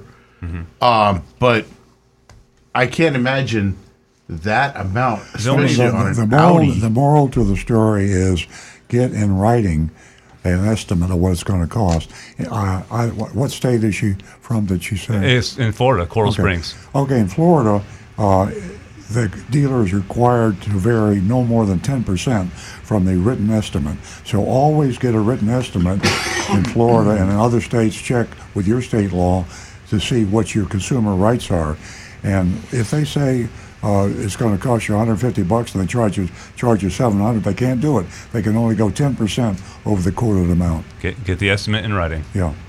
Yeah, that just sounds crazy. Somebody's playing a game there. Yeah. All right, here's another one for you, Rick. I filled the gas tank as full as I could get it. I've done this many times. Bad idea. Now the fuel tank is stuck on F, full. Anyone else have this problem? How do I fix it? Is that from overfilling? Like after the click? It very much can be. The best thing to do, drive the car for a while to use some of that fuel out. Try find a place with some speed bumps. No kidding. Because literally the 99.9% of fuel tanks, the sending unit is actually just a float on a little metal arm. And when you fill it too full, if it got up there all the way, it may jam. Huh. So once you've driven to where that gas level has dropped a little ways, hit a few speed bumps, it may jolt it and drop it loose. Is that the way you fix cars at our dealership? No, because they rarely come in with that problem. He hits the railroad tracks. If they did, you could really beat flat rate, couldn't you? Could be. Yeah. But the faster, the better. One of the biggest reasons why it's a bad idea to keep filling up after that gas handle has clicked off is because of the charcoal canister. Now, what this system does is it collects the fumes as the fuel in your tank will evaporate. Some will evaporate and you'll get some gas fumes there. These fumes are collected in the charcoal canister and then sucked up into the engine and burned while the engine's running. If you overfill your tank, liquid fuel can get into the charcoal canister. That doesn't sound good. And that liquid fuel then can be sucked up into the engine, but because it's not coming in through the injectors, it can make your engine run horrible for a while, and it can also destroy that catalytic or the charcoal canister. And your evap system is government required that it be on your vehicle and operating properly. So if you damage it by running all that extra fuel in there, you have just cost yourself maybe a couple $1,000s in repairs. Yikes. All right, you heard it here, folks. Don't overfill your tank. Boy, oh boy. Rick is filled with information. I used to do that, by the way. Rick got me on the straight and narrow. Yeah. I don't do that anymore. When it hits that first click that it shuts off, stop there. There you go. We're going to the Mystery Shopping Report, and I want to let all of you know it's very important that we hear from you. We'd love for you to grade this Mystery Shopping Report from Braman Honda of Palm Beach. You can log in your grade at 772-497-6530. So take advantage of that. Be part of the show. As I always say, you are a very important part of the show. Now, back to the recovering car dealer. Okay, here we go. We've been on used car kick for the last couple of weeks, Mr. Shopwise. Agent Lightning, the world's greatest mystery shopper, paid a visit to CarMax and Off Lease Only, two of the biggest used car operations in South Florida. This week, we're back with a new car shop of Braman Honda in beautiful Green Acres, Florida. Da-dun-da-dun-dun. I never knew. Most folks in our area are well aware. That's near Lake Worth, Florida, by the way. Now Lake Worth Beach. Most folks in our area are well aware of the Braman Auto Group. The Braman name is synonymous with luxury car sales in South Florida. They offer high-end brands like Bentley, Porsche, Rolls-Royce. Norman Braman owns 23 dealerships. I didn't know it was that many in all, including Braman Honda of Palm Beach. It was April of 2020 when we last shopped the dealership. Back then, they received a D+. That's pretty low, folks. That's when failing is the last resort. We let them squeak by, and that was 2 years ago, D+. Have they improved in the meantime? Well, it's the understatement of the statements. It's the understatement of the century to say that a lot has changed in the last couple of years. The car business has gone bonkers, along with everything else. Upside down business, this whole COVID thing, Ukraine thing, you name it, monkeypox. I mean, everything is going on. With astronomical markups now commonplace, we sent Agent Lightning to Braman Honda Palm Beach to see how they're behaving in this treacherous seller's market. Never been more of a seller's market. Here's a report. I'm speaking as if I were Agent Lightning. I arrived at Braman Honda in the mid-morning. I was greeted by Pedro, who asked, "What brings you in today, Mommy?" What is that? Can you believe that? I mean, you wonder why we have Nancy here as a female advocate? I mean, What would I say if I walked in and I'm buying something? They said, "Hi, Daddy." I say, "What the hell are you talking about?" Can't believe he said that. Actually, in the Spanish community, "mami" and "papi" are generally signs of respect and endearment, usually from a younger person to an older person. Well, are you kidding? But it's more. Are you it's a kidding? familiar term. We're gonna bring age into this. We'll do another. But it's also for the Spanish community. I understand the terms of Okay, endearment. stop it. But I want to tell you what. I told him that This we is needed. where it I'm stops. doing a mystery shopper. You two are crazy. We only have Both 16 of you, minutes, you're folks. nuts. I told him that we needed another car. We had 5 drivers in the house now and only 2 cars. Okay. He asked if I was looking for something new or I was open to pre-owned. I told him I was looking for a new car, maybe a hatchback. I followed him outside to check out their inventory. They didn't have many cars. Addressing the lack of inventory, he said he could order me anything I wanted. Very accommodating. I asked him how long it would take, and he replied, "You better be sitting down for this, folks. Just 2 or 3 weeks." Okay, think about that. Ain't gonna happen.com. Just 2 or 3 weeks. Telling Mommy what she wants to hear. I told him I was in a pinch and I needed something sooner. He then asked if I was trading in a car. I replied that I already told him we needed an additional car for the house. He kept pushing me to trade in my car. That's what I said earlier in the show, too. Boy, the dealers are short of used cars. Saying they would give me top dollar. I told him no. Again, and we continued on. After walking around the nearly empty lot, he took me to the service area where 2 new cars were sitting. He pointed at a beautiful SUV and said, "This one's available." I took a closer look. It was a 2022 Honda Passport Elite. The window sticker showed an MSRP of $50,808. Next to that, there was this addendum. Boy, Here we go. it's a doozy. A doozy of an addendum. Wheel locks, $399. Whoa. Window tint, $379. Fabric protector, this is even a bigger woe. Fabric protector, $499. Unbelievable. Scotch Guard. Yeah, Scotch Guard, yeah. A can of Scotch Guard for $3.99. $499 to spray the fabric protector on. Basic maintenance plan, $399. How long would it take to spend $399 on a new car in maintenance?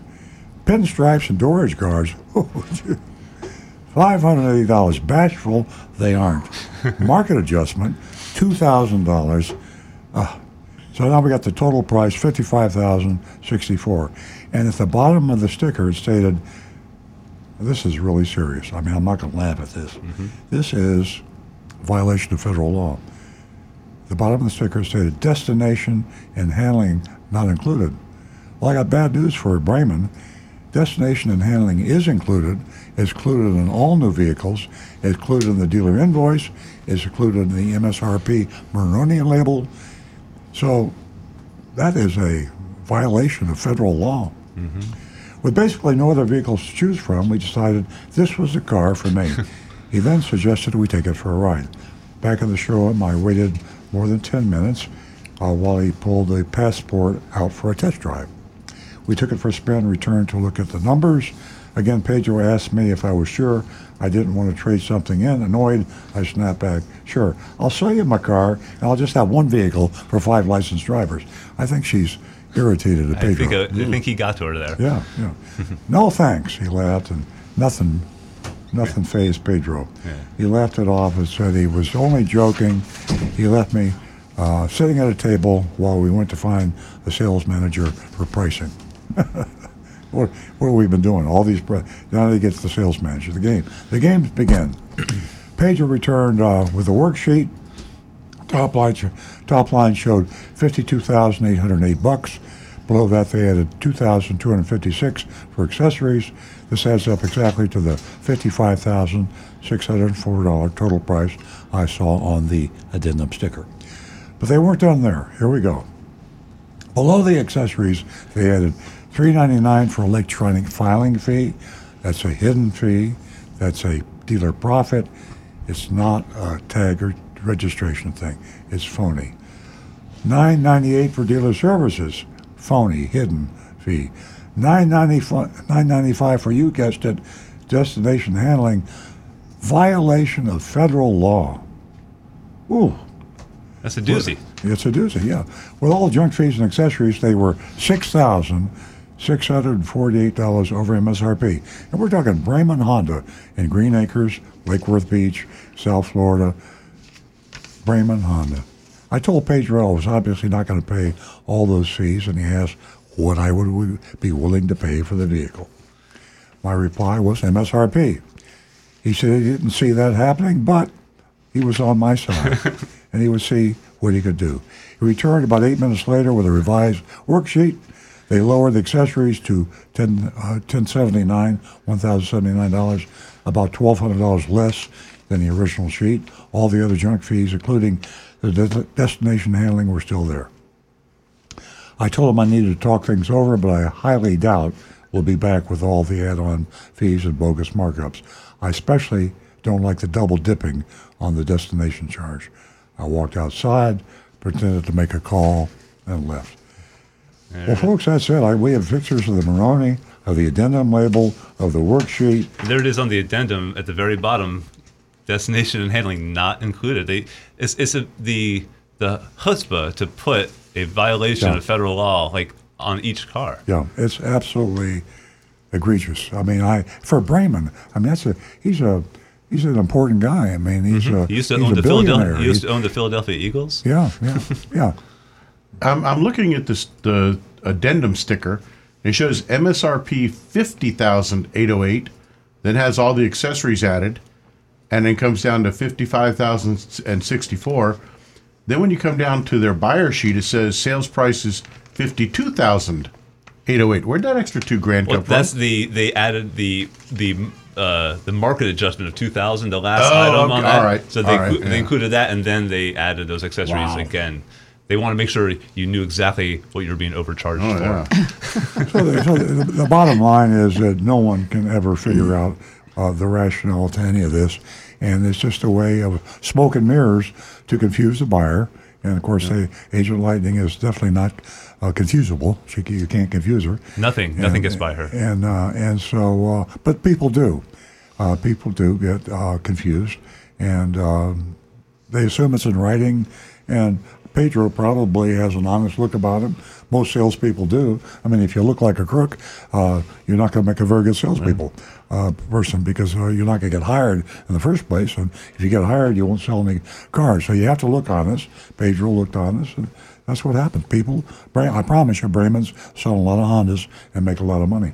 But like you said, you don't think Norman Braman really knows what's going on in Green Acres? I guarantee you he doesn't. And I mean, I don't know the man. I've known him for a long time, but I've never known him real well. I think he's a good guy. I mean, I know this. He stood up to manufacturers. He just seemed like a stand-up kind of a guy. No way is on top of everything that's going on in 23 dealerships. By the way, those wheel locks, I looked it up on Amazon just now. Yeah. Between $19 and $25 all across the board for a set of wheel locks. Yeah. Not to mention the door edge guards or piece of rubber. Well, folks, it's voting time for Braman Honda, Lake Worth Beach, Green Acres, South Florida, and how do you grade them? Let's hear the grades. Well, I mean, I can give you my grade personally. Oh, okay. I'm gonna give them another D, but I'm gonna be a flat D. I'm gonna downgrade their D plus to a regular D, even though it's commonplace in this market. It's egregious, but the destination handling charge that took them from a C to a D. Okay, here we go. Negan 1, FFF. Get the heck out of there. Kirk in West by God, Virginia. Braman equals full of bull. Solid F. Joseph Kelleher, F. Run for the exits. Vincent G, F. Tommy Cash, F. Bring back up the smiley face. Let's see here. Get back to, okay, here we go. Guy Larrabee, hope the FTC clamps down on these types of practices. A big fat F. Mark Anderson, Mark from St. Louis, F ain't happening, Daddy-O. Tom Seckel, F for Mr. Haney and Green Acres Honda pressure on trade-in and violating laws by double charging destination. Wayne Veit, huge F. Tim Gilliland, the biggest F ever. Brian Sidlecko, I'll be kind and give them an F+. Mark Ryan, F. Cram 1624, F. When you're violated, leave. No. I'm going to go with the crowd here, and I'm going to say that's an F right around Yeah. Well, I think Norman Braman is really out of touch. And does everyone realize that it costs more than what the average American makes in a year to purchase a car? I mean, the average American isn't making this much a year. And Rick, you talked about Amazon. Let's talk about Amazon. Let's talk about the pinstripes, the fabric protector. I mean, I checked that out this morning on the fabric protector. You can pay anywhere from $10 to $69.95 on Amazon. Same with the pinstripes. I mean, if you're interested in enhancing your curves on your vehicle, it's all just totally ridiculous, and it certainly isn't necessary. Really isn't necessary. This double dipping, I don't know what to say. I don't know if there's a grade that I can give it. I think I'm going to leave. No, I'll grade. I'll grade Braman. Braman Honda, Palm Beach, you get a F from me. Any more? Oh, I got a bunch from the texting world. Bob, F for Braman. What a joke. We got another one here. F right out of the gate. The greeting and first impression was unprofessional and unacceptable. A big F. If my car was on fire in front of Braman, I wouldn't go in there to get a bucket of water, and their service department are bigger crooks. Yikes. Anne Marie, she says, I've drove Hondas for 25 years. Then they lied to me when I went in for another Honda. I walked out and bought a Camry. Jonathan Wellington, all the scammers deserve an F. This one is no exception. And Frank says, I'm in a generous mood. F. So I think the consensus, I feel like the world's biggest softie for being a D. So I'm going to go down to a D- just to maintain a little bit of integrity and a little bit of credibility here. So yeah, I'm going to give them an F. If we don't fail Braman Honda, we'll never fail anybody, and they are the worst. I mean, you got Ed Morris Honda, you got Delray Honda in this area. Don't go into Braman Honda. We'll go back. We're going back to Braman Honda. I think if we somehow get word to Braman, he would clean up his act there. I just know he just doesn't know what's going on. Can he beat that out of touch? I mean, I know he has 23 stores, but please, there has to be someone who's been put into place. Most car dealers are out of touch. Who can oversee all of this craziness. They don't. You can't personalize it. It's just the business. But he's ultimately responsible. The buck stops with him, but he doesn't know what's going on. Why would he? He doesn't need the money. He doesn't have to lie to people to sell vehicles. So, if he finds out, he'll clean it up for a while. Yeah, I believe that. But there's no enforcement. So why is Ashley Moody, the Florida Attorney General, allowed this to happen? And it's because it's like the speeders on I-95. When everybody's doing 100 miles an hour, what good's it going to do to give one ticket to a guy? It's not going to do any good. So, Exactly. So we'll take him off the recommended list, and I'm going to send a copy of this report to Ashley Moody just for fun, just so I can talk about it when she ignores me. Because I think it's a great idea. I know she won't respond, but I'm going to send it to her and say, this is the kind of stuff that you're allowing to go on in the state of Florida. I think she knows a little more than we give her credit for, and we give her an excuse all the time. Yeah. And Ashley Moody, if you're listening by now, if you haven't, you should. Ladies and gentlemen, thank you so much for tuning in to Earl Stewart on Cars. We enjoyed your company, and we hope you enjoyed the show. Stay tuned next week, same time, 8 a.m. We'll be right here. Have a wonderful weekend.